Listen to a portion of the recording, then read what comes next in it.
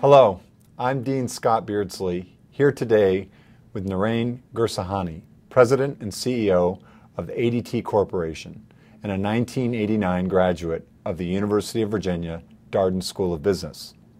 Under Narain's leadership, ADT has held a dominant position in the home and business security space. Today we're going to talk about the transition ADT and the entire sector is undergoing thanks to new emerging technologies.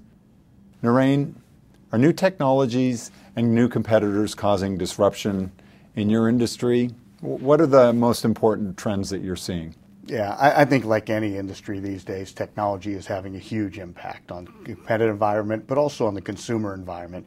For us, as the shift to mobile has been a big driver, and it's an always-on consumer, and that's created new opportunities as well as brought new competitors into our space.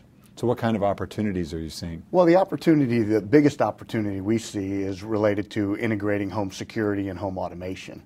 We launched our ADT Pulse offering about 5 years ago, and we're up to 1.5 million customers on that platform now. So it's been incredibly successful, but that's also attracted a lot of new competitors into our space, specifically the cable and telco players. Wow. So if you take a look forward, looking out 5 to 10 years, what do you see as the future for ADT? Well, I think we're going to stick to our roots of being a security company as our foundation. I think we've got an incredibly trusted brand, and we want to continue to leverage that. So what we do will still have security at its foundation, but I think the role and the definition of security is changing. It's not just in the premise, it's on the go. And I think you'll see more solutions from ADT that protect you outside of the home, wherever you are, or outside of your business. So hopefully we will truly be always there in a lot more applications than we are today. Mm-hmm. How do you see the security opportunities outside of the United States? Are there opportunities there, or is this primarily a U.S.-driven opportunity market? Yeah, there are definitely opportunities outside the United States. I think the challenge for ADT is when we spun off from Tyco International back a little over 3 years ago, we only own the ADT brand in the U.S. and Canada. So we have the opportunity to compete globally, but if we pursue the opportunities outside those two markets, we would have to do so under a different brand. So I still see tremendous opportunities for us to grow share and grow market penetration in both the U.S. and Canada, and that's where our primary focus is right now. And so what else are you seeing some of your competitors thinking about? Are they focusing on the same mobile areas, or are you seeing a global expansion? What are some of the other big topics of discussion when you're sitting in a board meeting? Yeah, I think it's all of these new startups, and are they friends or are they foes? Clearly we look at a lot of these new players who have point solutions or self-monitored solutions, which are a little different than what we offer. We look at them as potential partners for ADT, and I think because of our footprint, because of our brand recognition, and our large customer base, many of those players want to partner with ADT.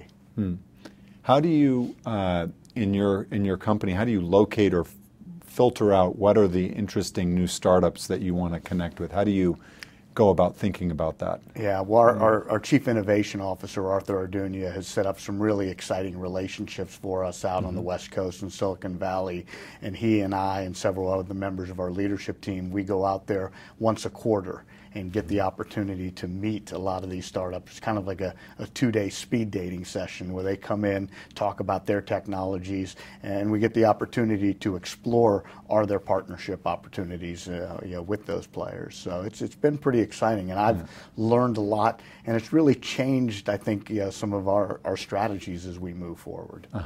So you have your own kind of Shark Tank type of process that you're using? Yeah, I don't know if it's ready for TV, but we kind of explore those, and then I'm able to connect them with other people in our organization if it's a fit within one of our business units, or in some cases they're enterprise technologies that might help us become more efficient in our day-to-day operations. And are you noticing any types of skill sets as you think about the types of people that ADT is looking for or that are being successful within your environment? What are the types of skill sets that you're seeking or you're seeing in the successful managers? Yeah, I think the two new skill sets and capabilities that we're trying to build is around software.